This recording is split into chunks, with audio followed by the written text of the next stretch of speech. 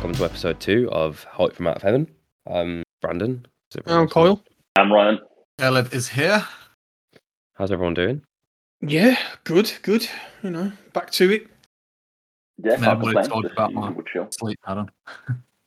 What's everyone kind of playing at the moment, like game-wise? So I picked up Dying Light 2 the weekend. Yeah. After waiting for a review code for nearly 2 weeks. The game hype's actually picked back up now, which is grand. We're pumping out content quite regularly. Everyone's back on the site writing, so, you know, anyone listening to this is interested in that sort of thing. That's www.gamehype.co.uk. Me, Caleb and Ryan all write for that. I've been trying to persuade Brand to do it for a while, but he's been very hesitant. But yeah, maybe. We'll see how it goes. But yeah, Dying Light 2. So far, so good. It's basically a giant open sandbox with free-running kind of parkour elements with, bashing zombies' brains, and you can't really complain, you know? All I've heard about that is that it's a buggy mess, but I keep seeing it on Twitter, but everyone I speak to who's playing it goes, I'm having a great time. I'm like, there's just this weird disconnect between people I know who've actually played it and Twitter's opinion. Isn't I that think the way it's with Twitter, it's almost like another Cyberpunk 2077 where, not as bad, but what's happened is like, the PlayStation 5 and the Xbox Series X versions are playing fluid as fuck, no problems whatsoever. But then when you've got the kind of last gen versions, that's where most of the problems are. You know? Okay, fair. So, but I've been playing it in performance mode, and I'll be honest, I've had no problems whatsoever. Buttery smooth, 60 frames a second. It's a game like that. I think it matters more when it's sort of everything's smooth and fluid. I said the other day, like I'm playing Uncharted 4. Well, I haven't played it in a few days now. In a 4K mode, it just makes it more cinematic. When I switched back to 60 frames, it was like, this feels weird. But then when I was playing Assassin's Creed Odyssey a few weeks ago, that in 60 frames and Origins, which is in 30 frames, it was like, oh no, this I don't like this in 30 frames. I got used to it, but yeah. It's really sluggish, isn't it? Like, so I was reading something there about parkour games in general when, you know, just playing them in games, or just playing like any kind of like first person kind of like free running sort of game in 30 frames, It just feels really like the only other game I can think of in recent years that was like that was Mirror's Edge. I was just thinking that. Yeah, like people saying on the PC version, you know, playing up to like 120. It was on PC, wasn't it? Yeah, if I'm mistaken. Yeah. Wasn't an exclusive. I never really had much affinity to Dying Light, to be honest. I played a bit of Dead Island, but I feel like the zombie game that I loved, like from the kind of previous generations, was Left 4 Dead. That was probably my favorite. That was probably my favorite sort of game like that, to be honest. But I'm still playing the Witch 3. I've just completed like some of the Bloody Baron missions in Velen. Best storyline of the game, that is, man. The writing for that is just so fucking on point. It's crazy, you know. I finished the final book the other day, so now I'm ready to go into Witcher 1, but I'm sort of dreading it at the same time because it's the Witcher 1. It's like 2007, 2006, was it? Combat is bad. That's what I will say. That hasn't held up very well, but the story, it's worth playing for the story alone. Yeah, I think just setting me up for Witcher 2 and then Witcher 2 obviously goes not totally into Witcher 3, but all the little references and hints and that's it. You can do. The games are very reminiscent of the first books, to be fair, you know, like the collection of short stories and that. Yeah, in that they all kind of take place within the same universe and there are references between them, but for large and part, the stories are very much contained. Like each game has its own individual story and it's not really referenced. It is a bit, but not majorly in the next game. But the events of The Witcher 2, you don't hear about them at all in The Witcher 3. There's a bit at the beginning when you're kind of questioned. Like my friend got this assassin chunky guy to like show up at the end, which didn't happen in my game because he was able to not transfer. Oh yeah, Letho of Gullet. Yeah. Yeah, that's his name. Yeah, that is literally the only thing that really has an impact in number 2. I'll get there. I'll get there eventually. It's just again, I'll get to Witcher 1. I might do it next week and just blast it out. What about you? What about you, Ryan? What you've been playing anything recently, mate? I have thrown myself into the rabbit hole that is Final Fantasy 14. Oh God, why? I picked up myself a MacBook and was like, the only game I care about this in playing, because I only bought the Mac for like game hype stuff and podcast stuff. I was like, well, if it plays one game, I'll be happy. And that game's Final Fantasy 14. And it runs it buttery smooth, high performance mode on 60 FPS, so I'm great. But I've forgotten how absorbing MMOs can be. Where you just kind of sit down and go, I'll just do an hour, and then 4.5 hours later, you're like, oh, wait, that's my afternoon gone. But I'm enjoying it so far. I was always interested, like, not interested, but always had this inkling to, like, should I try World of Warcraft? And my friend was like, look, if you do, just ready yourself that this might take over your life. And, like, you will literally be like, oh, as you just said, oh, just do 3 hours. And then it's like, sunrise, which is my life at the moment anyway. Yeah, I was going to say. But you're like a vampire at the minute, and you're like fucking... Right, I need to sort it out. I played a bit of RuneScape when I was a kid. RuneScape classic. Yeah. I never really got hooked into like any MMOs though. Like I always loved the idea of like getting like absorbed into an MMO. Like, but it was never really. I never really used to play MMOs growing up. The best. No, we didn't. No. I think the first real MMO I started playing was. Do you remember that dodgy? Oh, what was the Sci-Fi channel? I can't remember who was in it now. Defiance, that was it. Fucking hell, yeah. It was they had a series alongside the game, didn't they? Yeah, and then like every time the TV episode aired, it kind of like bled into the MMO, which for all intents and purposes was fucking terrible. On PlayStation 3. Yeah. Oh, it was just gameplay wise, it wasn't great. Like you'd get to one of the weird, what's it called, like Razor Force or something, where it would whatever it was. And then you'd have like 20 players in a tiny area, and it would just stutter like mad. But on the PlayStation 3, especially, it was just stutter city, man. It was crazy. Well, I looked at the whole mixed media thing of watch an episode of the TV show, go on the game, play a quest, character from the episode appeared. I thought that was really, really cool. And so, I think if they tried something like that now with a higher budget, it would be absolutely phenomenal. But I think it was a bit ahead of its time, idea-wise, because it didn't catch up. Yeah, I think they'd need to do it really with like an established franchise. I think the problem with Defiance was it's a great concept, but you're doing it with a TV show that no one has. Well, people might start to care about it after it's been on for a while, but do you know what I mean? Like having that kind of groundwork, you'd need something like The Walking Dead or Sons of Anarchy, or think of another show that loads of people like. Have that, and then kind of have an already established TV show. Rather than doing the game and then that at the same time, It's an interesting. At least that's my way of looking at it. It's an interesting tangent, isn't it? Because I think it's kind of almost going the opposite direction now. Like you're seeing a lot more. Like big companies like Amazon wanting to adapt to video games, or HBO like the Last of Us TV series. I've seen some rumors that Amazon are looking to finalize a Mass Effect TV series. I saw that. I can see that, yeah. Which on the one hand scares me, like, because I just don't know how they would adapt like Commander Shepard's story from like the Mass Effect universe. But if it was separate and its own thing within the universe, then I think it could be quite good. Yeah, but it's hard, isn't it? Like, well, time will be the judge with those things, particularly with the Last of Us TV show. Like, I'm hyped for that, but will it recapture the magic of the TV? Will it recapture the magic of the games or game? Will it just be some generic zombie apocalypse thing? Yeah, but they're also doing that with Alien as well. There's an Alien TV series they're working on, and all they've really shown is like a backdrop of Earth with like an alien oromorph, like the eggs. So it's a bit problematic in the idea, and they've already come out and said that the Alien TV series is going to be focusing more on like.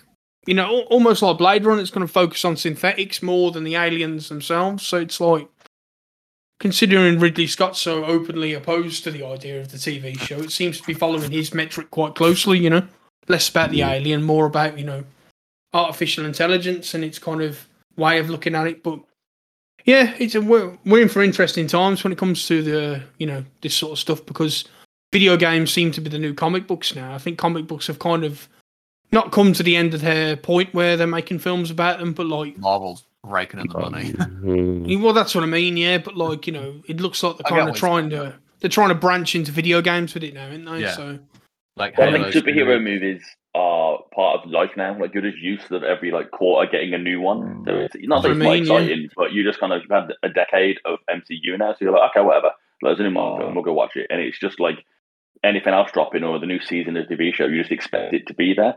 Whereas when you start mining video game. It's a new IP to most people. And like Caleb just touched on, the Halo TV series is going to drop soon, and it looks awful. If I'm being honest, I mean, I am the Halo fanboy of the group, I guess. But it's set in like an alternate universe. And there was a female character who was commanding some of the hunter worms, and I was like, "What is this? Like, I don't see the point. If it's in a different universe, what's the point?" I'm not excited for that at all. They're making a movie of Ghost of Tsushima as well. See what I mean? It's crazy. It's into a movie, like, which is mad. The game's not even been out that long, and they're already adapting it into a movie. Well, it was already influenced by Japanese cinema anyway. I forget his name. There's like a samurai film director. Like Kawasada, is it? That was the one, yeah, because there was a specific like filter, and you could have it like playing in actual Japanese and stuff like that. For it was like kamikaze mode or something, and it was like black and white, like noir style, like the old samurai movies. The old samurai movies from the 50s and 60s, yeah. But on that note, director that Ryan mentioned, that was the kind of inspiration for the game, from what I understand, alongside the history of what actually happened. Well, I don't think it's historically accurate in the sense that the Mongols did invade the Isle of Tsushima, but like not in the sense of the actual storyline itself. Oh, of course, yeah. So what's been happening in kind of like the world of video games at the minute? We've had a lot of acquisitions quite recently, to be fair. When we actually dunked the last episode, the day it went live, I think was pretty sure the day that they announced the Activision buyout. So we couldn't have timed that any better, if I'm being honest, They knew what we were doing. Well, that's it. Yeah, it's I don't know. It just seems to be the norm now, doesn't it? Because like we've had the recent news about 3.7 billion that Sony has basically just paid for Destiny 2. How much was Activision? 70 billion? It was the studio, wasn't it? It wasn't just Destiny. They bought. That's the joke, isn't it? Like what games have Bungie had in recent years other than Destiny? They haven't. That's the I mean, when I was at work when both announcements dropped, Microsoft bought Activision, all of us were like, "Oh my god, this is huge! This is massive gaming news." And we were talking about the complications and like, would COD be exclusive, and discussing the fallout essentially. And then compare that to when Sony bought Bungie. They went, "Ryan, Sony bought Bungie," and I went, "Remember when Bungie mattered?" It was just like an afterthought. I just didn't. I'm a Halo fanboy, so I've got a lot of love for Bungie historically, but for the since Destiny, it's like no one cares. Like I just don't. Bungie aren't who they used to be. And it's interesting as well because like there was lots of controversy with the exclusivity deals that Bungie were making on Destiny, and like how they were not having full autonomy as a gaming studio over their licenses, and they kind of think they were distancing themselves from that kind of like that kind of third party type stereotype or archetype, whereas they've kind of just slipped back into it now, I guess. Even though you read the spiel from the sale, and it's Bungie will remain a cross-platform studio with it's not going to be full exclusivity for games, and it's like they said the same for the Bethesda Microsoft merger. And if you ask me, Bethesda obviously are going to make games like the Elder Scrolls and Fallout exclusives. It just it's a no-brainer. Like touching on Bungie and their kind of, they don't want to be like have corporate overlords, I guess. The reason Bungie initially broke away from Microsoft was they were tired of they didn't want to make any more sci-fi space shooters. So they left, started developing Bungie, a sci-fi space shooter, then ended up in bed with Activision, which they left because of corporate overlords trying to rule their games. And now they're in bed with Sony. And it's kind of like, I don't understand what happens internally at Bungie, where they're like, we want to do something new, we'll do the same thing again somewhere else. And they just seem to hop from, publisher to publisher. And they're not really producing much worth playing, to be entirely honest. Because they made a gigantic thing about, like, separating from Activision, because I was still really into Destiny at that point in time. But, they were like, oh, we're free from Activision now. We've got the full creative license for Destiny 2, and we're going to take it in a great direction. And they did. They have kind of pulled Destiny back in a way, It's still very much the same archaic formula, You either love it or you hate it, But the last game that Bungie made that I loved was Halo Reach. After that, I was not really been interested in Bungie. People hyped for that game. Well, that's kind of a good segue into like the topic at hand, So Bungie are a definite kind of. Maybe not the best example of it, but like a lot of people used to love Bungie for Halo specifically. And Halo sold the Xbox. If Halo did not Oh, come out yeah. the Xbox, it would not say would have failed, but it would have not been successful as it was. It's synonymous with Xbox now, isn't it? Like, Yeah. like Master Chief and Cortana and the whole universe is just like synonymous with Xbox. Like Halo 2 is arguably the reason online console gaming is in the state it's in today. Like, there are people still playing a decade after. Yeah, with Xbox Connect stuff and Lampires. I remember going to my friend's house and he was like on voice chat with his friend playing Halo, and I was like, "What? Like, you're just on voice chat with them?" Yeah, and I was like, "Oh man, phone company's gonna go bankrupt. If you could buy like a monthly subscription, why are people gonna use the phone anymore?" But it was just, and then like I remember he was on just a party chat with him, and then just changed the channel for the TV and was just chatting with his friend while he was watching TV. And I was like, "Oh, this is crazy! Like, what the hell?" And Xbox Live would have still been a thing, but without Halo, it probably wouldn't have been as much of a thing. Well, it was second to Call of Duty. Like, at one point, wasn't it? Like with Halo 3, like that I used to play that as much as people I knew used to play games like Call of Duty, World at War, Call of Duty 4, Modern Warfare. Yeah, that was as popular. I think earlier on, Halo probably had the upper hand, and then like Modern Warfare 1 was the one that really sort of like changed it up. Yeah, definitely. Yeah, for sure. But like, I said it last time, I need to play Halo, but. Yeah, it's one of those games that I never really got around to playing either. We had 360 as well. I probably could have played them. It's just, I don't know, just never really struck a chord with me, to be fair. Like, you know, and it's strange. I only got into Halo with Halo 3 because Michael, our cousin, got an Xbox 360, and one of the games he got when it launched was Halo 3, and I just remember playing it and loving it, and then getting it when we got an Xbox, and then jumping on Forge mode. And just playing random games that would just make up with people. Like, you know, there was one where you had this, like, you'd made a racetrack. There was one person in the middle with a sniper rifle, and you were just on the quad bikes, and you had to try and make it around the track without getting shot. Like, you could just make up games. It was great. Like, you had a sandbox, and you could just do what you wanted, basically. I know the game that sold the 360 for me was Oblivion. Like, that game, like, to the point where if I'm struggling to sleep, some nights I will actually listen to like Oblivion soundtrack, like the ambient music when you're like running through a meadow, you know what I mean, just to fall asleep. Oh, I listen to it when I'm not on calls at work. Do you know what I mean? There's just something about that game, man. It's just, I don't know. Skyrim was great and everything, but like they haven't matched Oblivion since, you know. But I think Bethesda, like as good as those original games were, I think they got away with a lot. Like we're talking about gaming studios that have fallen from grace. I think Bethesda are a perfect example of a studio that have, like, you know, like the whole, like, you can't polish a turd, like, game engine. Literally. Like, literally, you know, they've been using the same game engine since Morrowind, and you know, like, look at the recent cock-ups with things like I know Fallout 76 isn't a bad game now, but on launch it was awful. The launch of Elder Scrolls Online, awful. The way they're trying to monetize mods, awful. The constant re-release of Skyrim, and like Skyrim's not a bad game. It's just how many fucking releases has that game had now? Including the Alexa version, by the way, which is amazing. To be fair, I know, I can't believe I'm going to say this, but like the anniversary edition that they I think dropped last November. Some of the content, like for the Creation Club, that they've dropped with that it's pretty cool. I subscribed to this YouTuber called ESO, and he did like some walkthroughs of like two of the like kind of DLCs. I say DLCs, like Creation Club content that they released on the Bethesda net thing. And you know what? They're not like voice acted, but they weren't too bad. Like one of them was about Oblivion, and you got to go back to the plane of Oblivion, which was a bit nostalgic.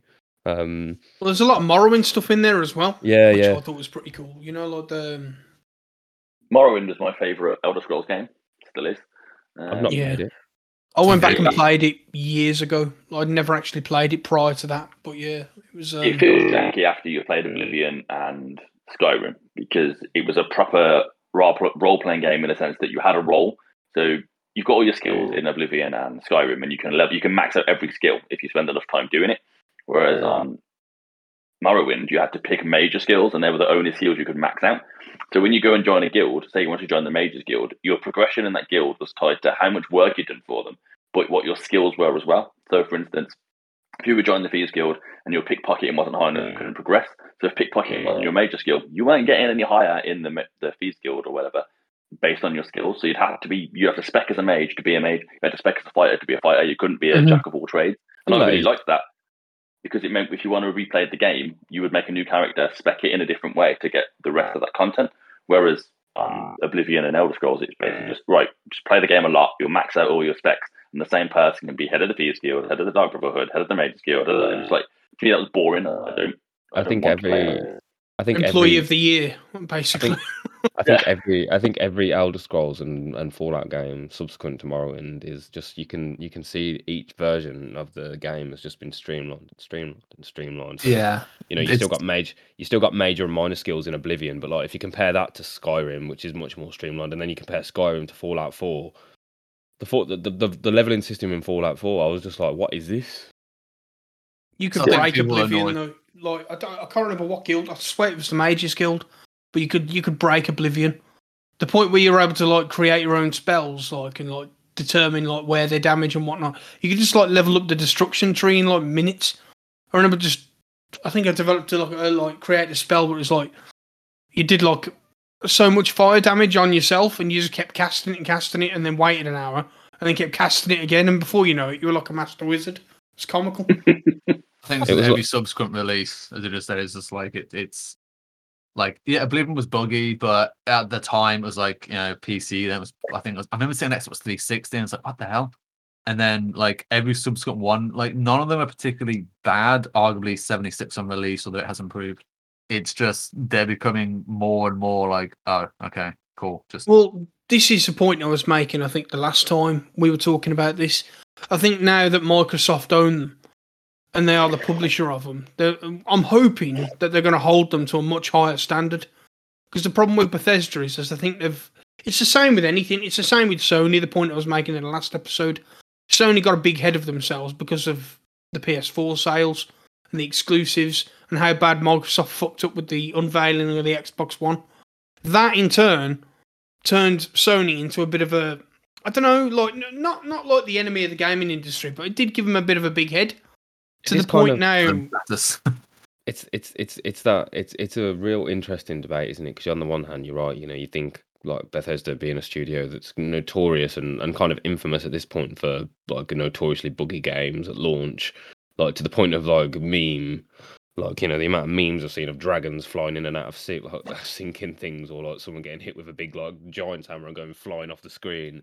Randy Savage as a dragon is the best fucking thing on the planet. Yeah, they're just kind of they've got that kind of like unfortunate reputation now of being a AAA game studio that doesn't kind of do their due diligence when it comes to like refining out the game before they launch it. But on the one hand, you could say, yeah, it's great that like Microsoft are going to hold them to a higher standard. But then I guess with the other acquisitions of things like Activision, Bungie, it's just like the big two companies like Sony and Microsoft are just trying to monopolize the gaming market, which is great in one sense, but then I guess it also means that you do run the risk of everything becoming a bit creatively stagnant because there's no independent developers out there of the same ilk or standard as big monopolies like Microsoft or Sony. Well, a lot of people did say, I think not even just a lot of people, I think most people would see Microsoft Activision. A direct response to that was Sony buying Bungie, but apparently that Bungie deal was 6-7 months in the pipeline before they even announced what was happening with Activision. If you look at it from that standpoint, they can't have known that they were going to buy out Activision and do that as a response, You don't just suddenly buy a $1 billion company in 2 weeks, do you? This time as takes a comeback, time. It's pretty weak. Like even if Microsoft had just bought the IP of Call of Duty, that's basically a knockout punch, essentially. If COD goes exclusive, people aren't buying a PlayStation. Like definitely. Majority of PlayStation owners I know play FIFA, COD, and GTA. That's their free games, and not to sound gatekeepy, but I wouldn't call them hardcore gamers. They enjoy gaming and love what they do, but their free releases they guaranteed to buy every year are those free titles. If you take one of those away and make it Xbox and PC only, they've got no reason to buy PS or even a PS5 if they haven't managed to get one yet. It's the case of why would I? That 1/3 of my gaming collection have vanished. I do think we're then tell that to Bungie. Who cares? Like, okay, I can't play Destiny on my Xbox. You know what I mean? Yeah, it's like cool. See you later. We do find ourselves like on a weird precipice, like companies like Bethesda, Like I say, BioWare as an example as well. I think they had really good, obviously, reputation with the games like the original Dragon Age, like the Mass Effect trilogy, and then obviously the ending to Mass Effect was a bit of a. I think we can all say it wasn't great. Use your colour. Yeah. I mean, to me, like Shakespearean tragedy levels is the Oh. downfall of BioWare. I mean, going back to when I was a kid, like early 2000s, playing Knights of the Old Republic. Even before that, the Baldur's Gate games are released on PC and never went to Knights. But we had Old Republic came out, then Jade Empire came out, which was like a Chinese kung fu open world RPG. Imagine Old Republic, but in kung fu. So we replaced Star Wars with kung fu, and that's basically what the game was. And every release was just solid. Mass Effect 1 came out and was like, I played it to death like so many times, hundreds of hours into that game. The writing at the end of Mass Effect 3 absolutely ruined BioWare to the point where I can't see me buying a BioWare game ever again because it's part salt and part just so much of my life went into playing the Mass Effect trilogy and their previous games that once EA bought them, it just kind of seemed to go downhill. Like you pretty much 2007 EA buy BioWare and then it's just downhill from that point on to the point where people on the Mass Effect forums and BioWare forums would spell Reapers the enemies from Mass Effect and they capitalize the EA of Reapers because it just became synonymous with them killing studios. I mean, EA have bought so many studios, destroyed them, stripped them, ripped them apart, and just chucked IPs around into disastrous effects like Dead Space being another franchise. Like the Command and Conquer series and Red Alert, like absolute classics. They own it. And then after, I think, 0 Hour, no, to be in 3 and 4, I think, were the last games. And just, yeah, they've done nothing with them since. No, they announced this, like, crappy mobile phone game based on, like, Command and Conquer, like, 2 or 3 years ago. But it's like the Red Alert series, I prefer Command and Conquer anyway. But, like, those are brilliant games, and you've done nothing with them. And if they just released, like, Red Alert 4, and I guess they've done the remastered collections, which, is nice, but it's such a great IP and you're doing nothing with it. And that's a lot of, I mean, Rareware is one I go to. Rareware got bought up by Microsoft in the early 2000s. Conker, Banjo, and there's a bunch of other characters. Banjo-Kazooie, man, I fucking love that game. They've just done nothing with it. I mean, Banjo and Smash was great, and I think for a lot of people, it was like, oh damn, like it's my boy. But yeah, Nintendo are doing that at the moment though with Zelda, aren't they? Aren't they like remaking all the old classic games, but like putting absolutely zero effort into them? Nintendo's something that I could rag on for. Like, I like Nintendo. Like, I like Nintendo a lot. Like, I had N64. Ocarina of Time is one of the most influential games of all time. Majora's Mask is better. I'm not a huge Mario fan. Mario Odyssey was great though, and so was 64. But yeah, like they released a 3D All Stars, and it was basically just like a port of Mario Galaxy, Super Mario 64, and Super Mario Sunshine, but with like 0 improvements. I think Super Mario 64 still runs in 4:3. It's not in widescreen. There's no control or real updates, so you can modify controls. Some of the control outs are really weird. Like, unlike Mario Galaxy, you've got like in the original one with the Wiimote, you'd point at the screen to like catch these things. I never play Mario Galaxy, but in the Switch version, you have to like tilt the fucking Switch to like get it to click. You got the Switch as a touch screen, so you think, oh, okay, I can just tap the screen where to get them. No, you got to tilt it, and you can't change that. Like, yeah, oh no, Nintendo are a company that get.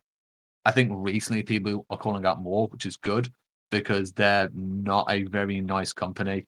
Yeah, I have heard they've got like a real issue with like old ports of games, haven't they? Like they're really against like people backing them up, like using ROMs and stuff like that. But equally, they don't put these games on the stores for people to buy, so you're kind of forcing people to either pirate them or it's a bit. This is the complete thing, right? So they get annoyed about. I understand it's their IP and their property and that sort of stuff.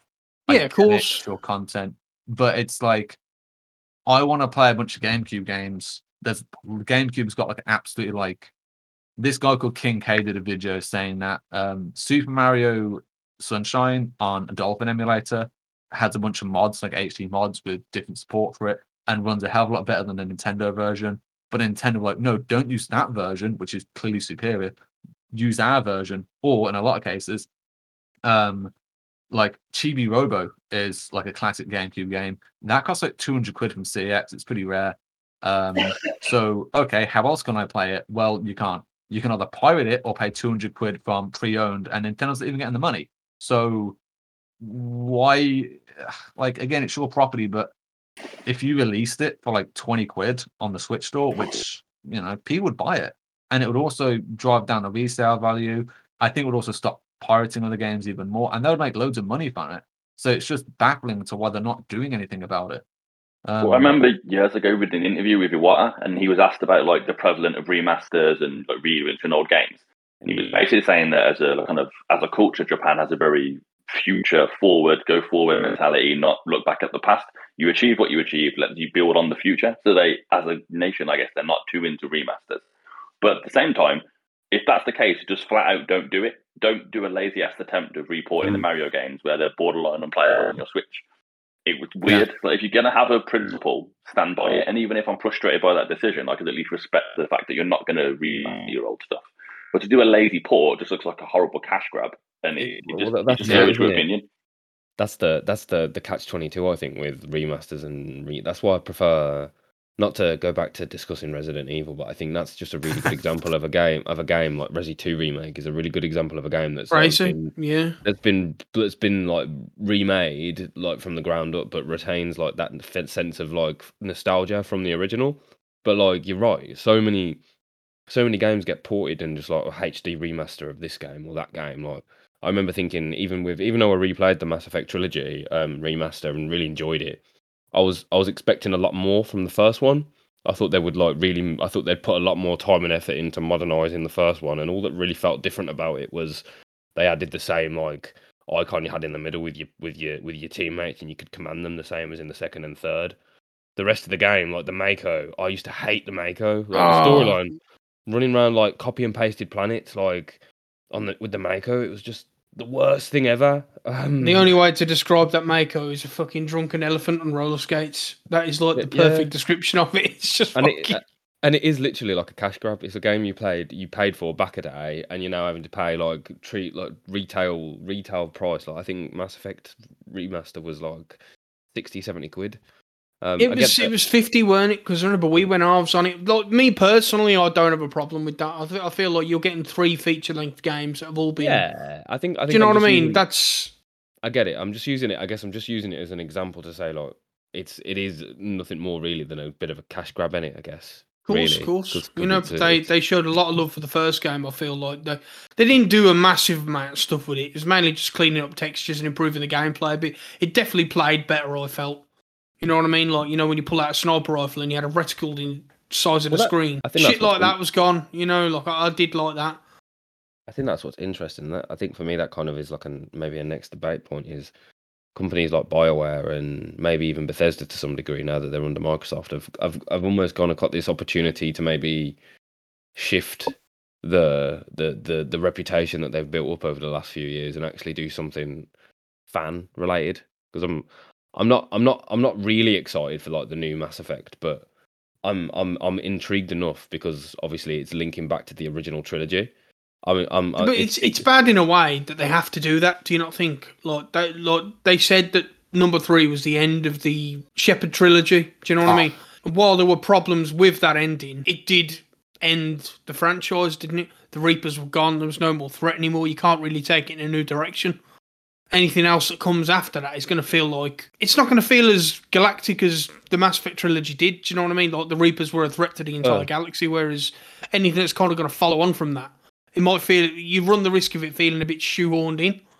Do you know what I mean? Not to dwell on Mass Effect too much, but one of the things I was reading about is that the teaser trailer that dropped for it actually starts off in the Andromeda Galaxy.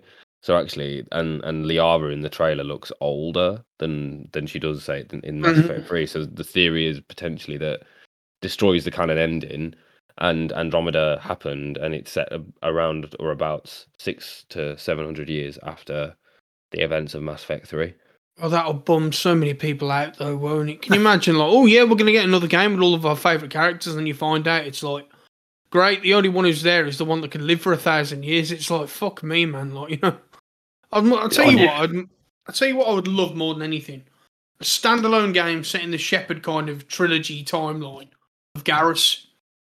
Like a standalone game where you play as Garrus. I'd love. Maybe that's just me fanboying, but I would fucking love the shit out of that, man. I'd play that. Garrus in between 1 and 2.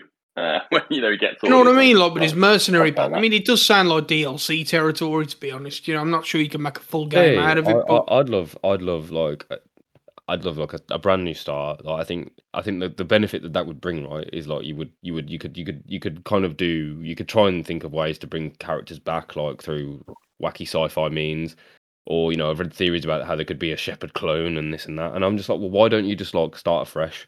Because one of the things I always wanted and was envious of and loved in the online for Mass Effect 3, to be fair, was just being able to play as other races. I always remember thinking, yeah, I'd love to be a Krogan, like a big badass Krogan with like biotics and a shotgun, like, and just murk everyone up.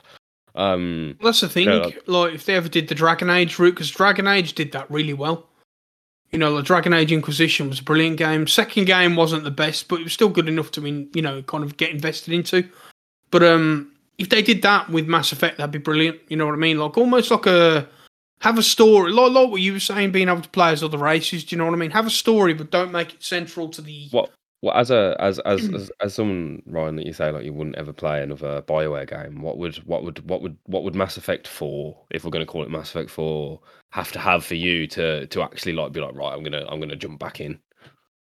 I think I'd need a reboot or a prequel.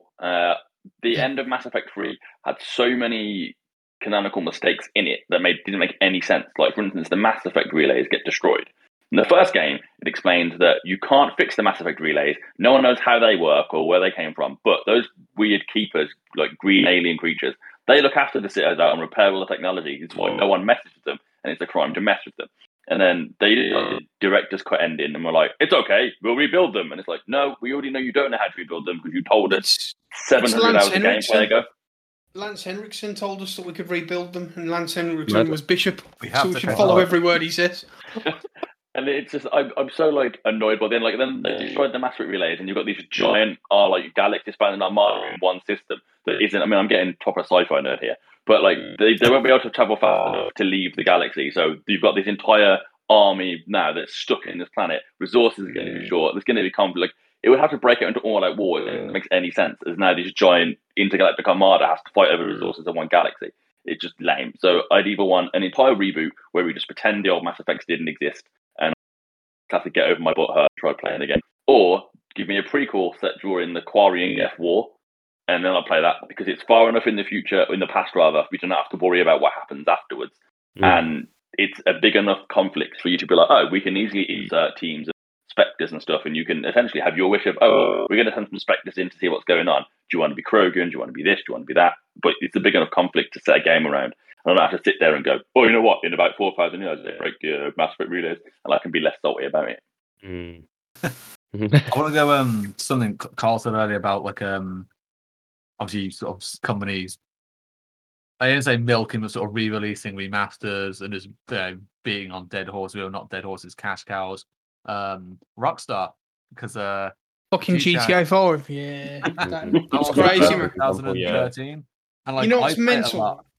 I can remember going to Blockbusters to pick up GTA 5. That's how old that fucking game is. It's mental. We were going on about how much we missed Blockbuster way back when, and that actually was like at the cusp of us losing Blockbuster. Netflix and all these other things that are like such a big thing now. They were only getting started when GTA 5 come out. How is that game still being sold? It's like I remember getting the special edition with the cap and the baggie and stuff like that. And I was walking back to the car at Merry Hill at midnight with Ricky, and I was like, I'm gonna get robbed. Someone's gonna rob me. But like, yeah, that's I played the thing, a fair bit. Like, I don't play it as much as I used to be fair. But the next gen version comes out in just under a month. We still don't know if it's going to be a free upgrade for digital owners or it's going to charge. But it's like the game's 8. How are we on? 2013 it come out. Yeah, so September 2013. I was going to say September 13th, but don't quote me on that. Yes, because it came out autumn, wasn't it? It was like October, I think. That's it, but it's like so long, and we don't know it's going to charge for it. And like, if they are going to charge for it, it's sort of an insult in a way. I know the online's going to be free to pay. I think they release a standalone online mode.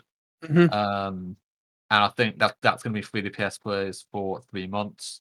Then PS5 and Xbox, I think. Xbox are getting it free as well. Yeah, just for next gen people, I reckon. And But then then, like, and then they'll charge like what 50, 60, 70 quid for a brand new version of GTA 5 on the fucking PS5. It's ridiculous. yeah, and it's just like, guys, like at this point, the game should just be free to play. Like they're making enough money from shark cards, and the game is.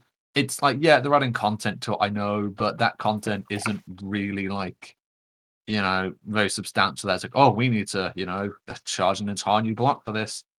And then you compare that to obviously what they're not doing for Red Dead. I understand Red Dead is a way less popular game. I think it's like 300,000 players daily for GTA. It's like 20,000 to Red Dead.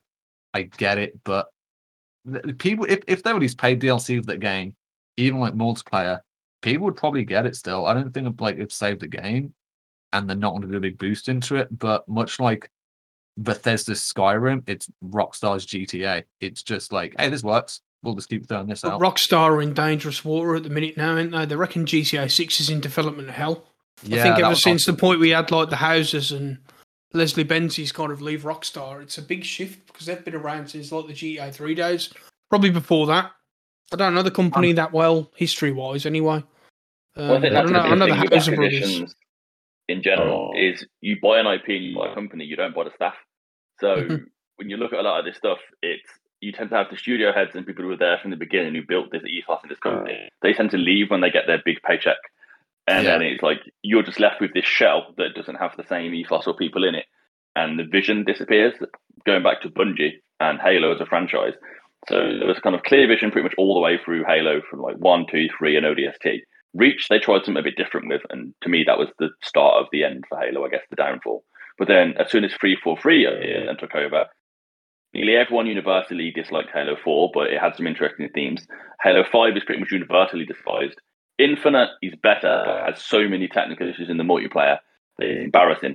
And it's just like, oh yeah, so you may still be giving me games for free, but you're not the guys that made the franchise I love, and I think that's the same for nearly every single acquisition, like industry wide. If you don't get the people, you're not really getting what the gamers want. Well, it's like Telltale Games, isn't it? That's a perfect example. I remember like playing games like The Walking Dead Season 1, like Lee Everett and Clementine, and absolutely loving it. And then the dark horse of The Wolf Among Us. Even the Game of Thrones Telltale game was just they did something different for me. Like it obviously wasn't anything special in terms of graphics or gameplay, but the way they told a story and the consequences and the actions, yeah, some of them were immaterial, but it still gave you a sense of control over the character. And then they went into liquidation. All the staff went. Was it Skybound had to finish the last series of The Walking Dead and like conclude Clementine's story, and now it exists as a brand and an IP. But whatever Telltale Games was when they were making Walking Dead Season 1 is not the Telltale of 2022. But like you said, they've recently been rebought out by, who was it? Caleb LV Entertainment, LZ Entertainment. But yeah, I kind of on this topic of like, developers that have they were once great in their day and have now gone, by the wayside with either shitty business practices or just, getting a bit complacent and getting a bit of a big head on themselves. You do get some companies that are capable of redeeming themselves yet again. Not to go back yet again to Resident Evil, but Capcom's a perfect example of that. Well, it is like they really have pulled back in recent years. You had the original 3 games on PlayStation, which are kind of revered by everyone. Then you had Code Veronica, which was great again, and then you had Resident Evil 4, which a lot of people kind of hold as one of the best in the game and like the kind of franchise. While I'm kind of a bit more jaded on that, I do prefer the original 3 just because especially if you'd agree with me on that, Brand. They definitely hold a big place in kind of our childhood, don't they? The first 3 games. I think Resident Evil 4 was one of those. I think it's one of those games that was great in terms of a Resident Evil game, because I think for me it had a good balance of like action and the cheesiness of Resident Evil, but also the horror. That's it.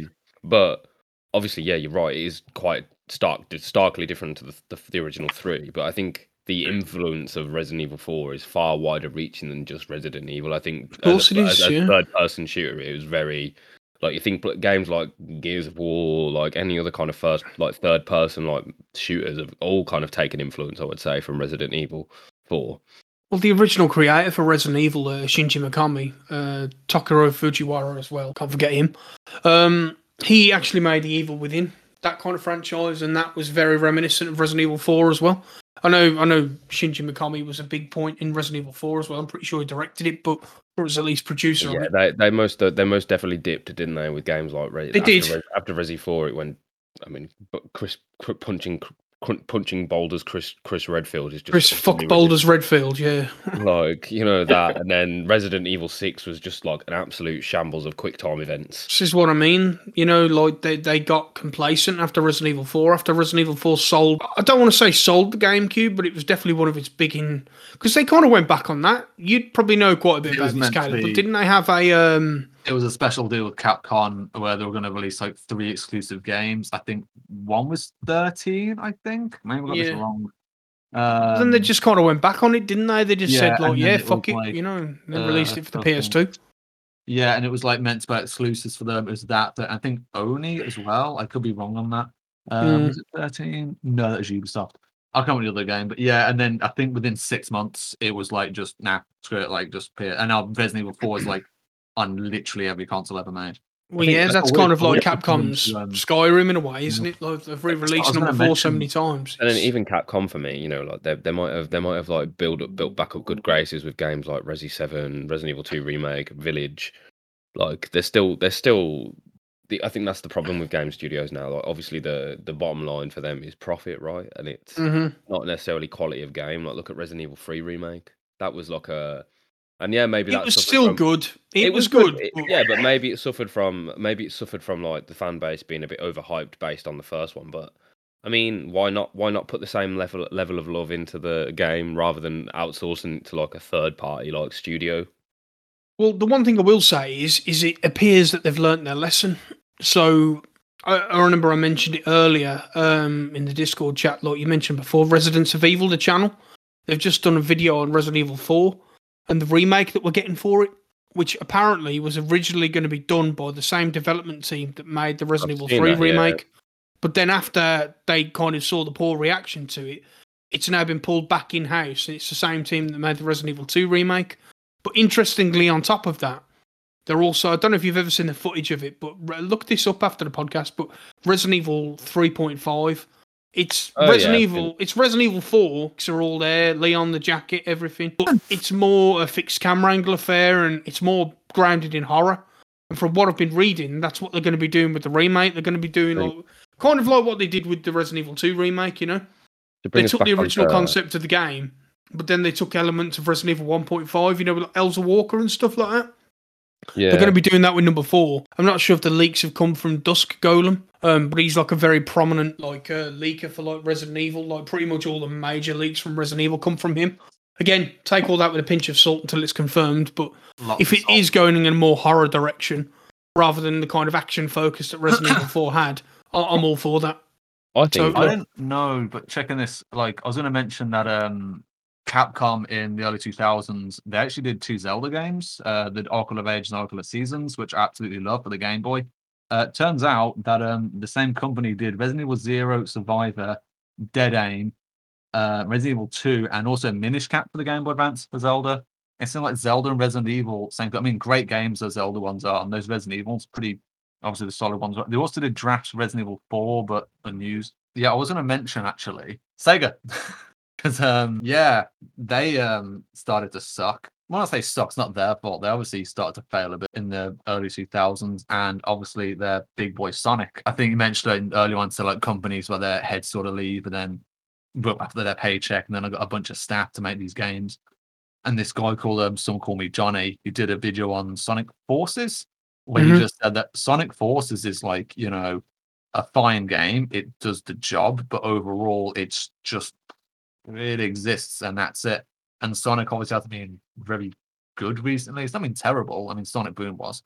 And he sort of did like an off segue bit at the end where like in script, so it's talking about really at this time, they need to get like the people who played Sonic Adventure when it came out on the Dreamcast. And while that game was aged pretty badly, at the time, people loved it. And it was like, this is like a 3D Sonic game. Those people now are like, they're older, they're game developers. Like, why not hire some of those staff who love those games now to make another shot at not necessarily like a Sonic Adventure 3, but just something, man. Just something that isn't just another very generic, like, ooh, run down the corridor sort of thing. And I know that's a lot of Sonic games in general, but there's got to be something more.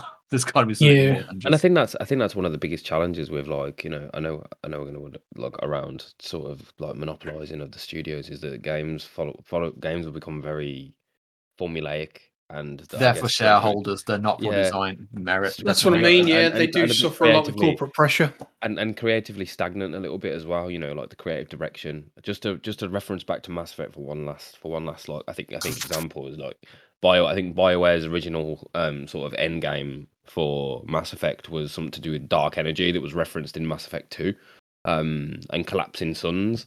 And that just kind of got retconned in the third, and it was all about, the war between the AIs and people and the chaos it creates, and the only solution is to harvest life and turn everyone into Daleks.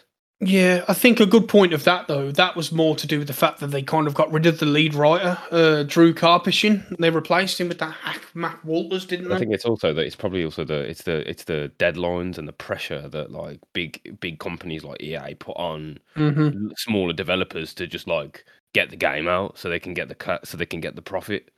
But no, I think Caleb kind of hit the nail on the head there before. It is kind of a lot of it comes from shareholder pressure. Do you know what I mean? Like, if you look at CD Projekt Red and Cyberpunk and the whole fiasco for them at the minute, prior to that, when The Witcher 3 come out, I mean, when Witcher 1 come out, they were a relatively unheard of studio. The Witcher was nowhere near as popular as it is now. I think the TV show The Witcher 3 have kind of elevated it to almost Game of Thrones level of like popularity.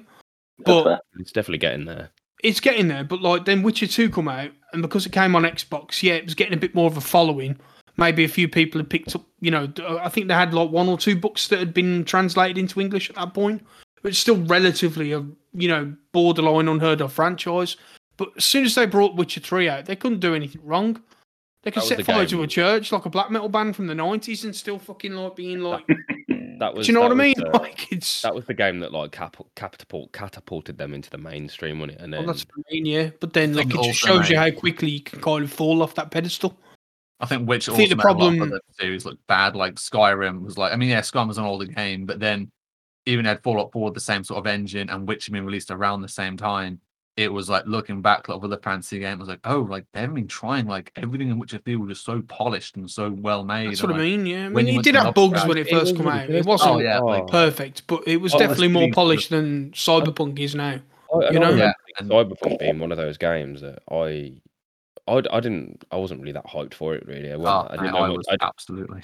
I didn't know much about the lore, but then Carl showed me some of the game footage, and I looked at like some of the things that you could like choose your backstory, and it had me in mind of like the original Mass Effect, where you could choose your profile, your background, and I was like, this has potential to be really good. And you know what? From what I played of it, the game itself and the story and the mechanics are really good, but honestly, playing like Cyberpunk 2077 on my PS4 was like playing a PlayStation 3 game.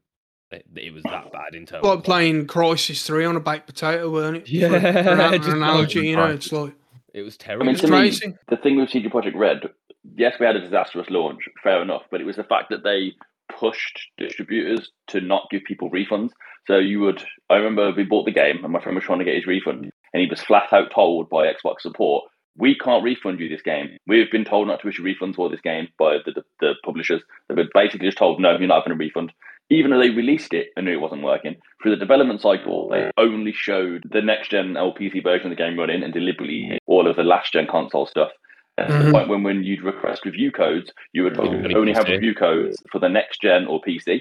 So it's not so much that the game launched poorly to me that soured me on CD Projekt Red. It's the insidious deception that they did the entire development cycle of Cyberpunk that I think is terrible. And I don't know who at the studio or publisher whose fault that is, but that's way worse than any other publisher that's fallen from grace to me, because they deliberately misled the fans who had supported them so well through The Witcher 3 and everything, all its DLCs and additions. Well, that's it. I mean, look how much trouble we had getting a review code for Game Hype. It literally was PC only. That was the only one that they were letting reviews come out for, I swear they knew it was in such a state, And like you said, it's not a mix of just, the company themselves. Yes, there is the aspect of shareholder pressure. I could literally count on both hands and both feet the amount of times that they fucking delayed that game. And that yellow screen of death. do you know what I mean? That off-piss yellow in the fucking text. I that swear I remember out, reading. like, I remember reading there was whistleblowers as well that came out and said like the amazing like demo they did at E3 a couple of years before its launch. I think it might be maybe like 2018 or 2019 was actually like it wasn't even part of the core build of the game. They actually built it outside of the game, like as a demo. Even worse. You know what I mean? So they weren't even showing off the polished game. Like the game itself. See? It's just Oh god, another painful memory that comes to mind after you describing that. I was just getting flashbacks then. Fucking aliens, colonial marines. Mother of God, what happened with that game, man? It was fucking. They couldn't do anything wrong with the E3 demo. Atmospheric lighting, everything was there. It was aliens through and through. And then the fucking game come out, and like literally, you've just got like dickheads glued to the wall, like, will you let me down, please? Like, it's just like putting them down with a fucking. It's just misleading. Just misleading people with scripted scenes and being like, "Wow, let's go to this part of the game. Oh, this looks totally amazing," and then it's just like all scripted and set up. Apparently, the Halo 2, I mean, the demo they put on was so advanced back for the Xbox that this is not a misleading. This is a mild side note. It was so advanced for the Xbox. If you walk to the wrong area, the game does crash because like they put so much into that early Halo 2 game. But there's a great documentary on YouTube about the E3 demo that Bungie built. We can do this, and then when they actually got to try and build the entire game on the hardware, they were like, "Yeah, this doesn't work. We can't actually put this in the game because the console's not advanced enough." And Halo 2's development cycle was a nightmare, to be fair. But it's funny that there's something about CG Projekt Red's development of like Cyberpunk being like really bad as well, like treating staff really poorly. Yeah, I do recall that as well. I think it's a lot. Rockstar were doing that as well, weren't they? Yeah, like we mentioned that at the end of the last episode about crunch time and stuff, and like how many, the human cost of Red Dead Redemption 2. But to kind of reiterate Ryan's point about kind of CD Projekt Red kind of not so much betraying the fans, but kind of betraying the image they built for themselves. I distinctly remember them saying that we don't believe in crunch time. It's something we are never going to do. And then it came out that they were doing crunch time. I think you nailed it. You nailed it, Ryan. I think when you were talking about the insidious deception of the fans, I think they just lost. I think for me again, they as a company, integrity wise, I lost a lot of respect for them because they clearly pushed the game out when it wasn't ready to be launched, and the reason for that was because they wanted the game to be launched. Market commitments, pressure from shareholders, and a quick buck. And it's funny that the reflections that you guys have had on this is, going back to the kind of like working practices or other things for me, like this whole like kind of corpo and profit led approach to making games with things like microtransactions and monetizations and re-releases. It just makes me think of Horse Armour from Oblivion. It always goes back. It all started with Horse Armour. On us as gamers, a little bit. I think we are partly responsible for letting developers and publishers get away with this kind of stuff. Because when was the last time you sat on a game and went, I'm not buying it on day one because I want to see what the views are saying and I want to look at content. And I mean, I remember when it first started, I would use Twitch as essentially my own private preview service. I would wait for someone else to buy the game, watch someone play it on Twitch and go, buggy mess, not buying it. But we rush to pre-order culture being what it is and extra content and that kind of whole monopoly that thankfully is dying a little bit. We're kind of responsible. We all rushed out for Cyberpunk when it came out. And those initial sales are what keep this kind of thing going because it bumps up the share price, everything looks great. And then they know we'll put up with, a week 2 patch, a week 12 patch, a 6 months later patch. At least now patch later. That's the thing with it, that is kind of the fundamental issue with it all, but protest with your wallet, people. That's the only real way this stuff will change, Well, that's it, when they release the next gen version of Cyberpunk, that's going to be a brand new game at retail price, presumably. No, at least on PlayStation. I don't know what the caper is for the Xbox, but it'll be a free upgrade, won't it? I think it'll be all round. They charge for it after this entire mess. Surely it would be free. Surely they're not going to. Well, the leaks are looking promising, even though there was a big leak on 4chan about all the new features and shit that's coming in the next patch, and about how it's like a soft reboot of the game. But CD Projekt Red have already kind of come out and said it was fake. So, but everything's riding on patch 1.5 for that game. I feel like it's going to make or break CD Projekt Red. To be fair, if they don't pull Cyberpunk back, that is it. I was so hyped for like Cyberpunk when it got announced. I remember like there was a trailer 2013 or something. I was like, okay, this looks cool, like the sound. And then at E3, the last proper E3, sadly, and it was like PlayStation weren't there. If Cyberpunk didn't confirm, they like put it on Twitter like beep, that was it, and it was like, okay, something's happening. And then Xbox didn't announce it, and then it was like, oh, okay, thank you and good, and everything went crazy, and all the screen turned off. And it's like, oh crap, this is it. And then the trailer, I was absolutely hyped. It's like Cyberpunk sort of like, theming. I absolutely love the music, the clothing, the style, the architecture, just the general themes it presents. It is absolutely brilliant. And then as time went on, I just got less hyped, and I don't know why. But by the time the game came out, I just didn't. I was gonna get it, but I was gonna get later on. But luckily, is like in like a weird turn of fate thing. I was just like never got it, so I didn't contribute to that. But well, that's the thing, and I think that's kind of a good point to close on. To be fair, it's very much a point of like overhyping a game to the point where you've got a kind of release window where it needs to come out, and if it goes past that and you keep putting it off and putting it off and putting it off, people just don't care anymore. Do you know what I mean? We'll cut in for a second. Shigeru Miyamoto's famous quote, if he said it or not, the like a bad release game will always have a bad reputation. A delayed game will have a bad reputation, but will eventually be good. That's it. Something like that. Is that you can delay games as much as you want, but if the end product is good, then brilliant. If Cyberpunk came out and it was brilliant, no problems. No, that's it. But it's always going to have that tarnished reputation. Overhyping games. Star Citizen, go listen to that, because how long has Star Citizen been in development now? I think they'll be 80 by the time that game comes out, to be honest. But it goes back to what we're talking about, and it's companies pushing out like shareholder pressure, pushing out games when they're not ready. They're sacrificing quality for a quick buck.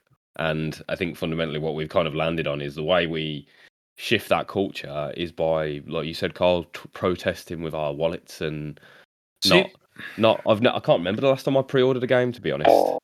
I mean, me, Caleb, and Ryan are in a very, very gratuitous kind of position to be able to get like a lot of games kind of for fuck all through the website. We get the review codes for them and get them that way. But yeah, it is a very good point. Protest with your wallet.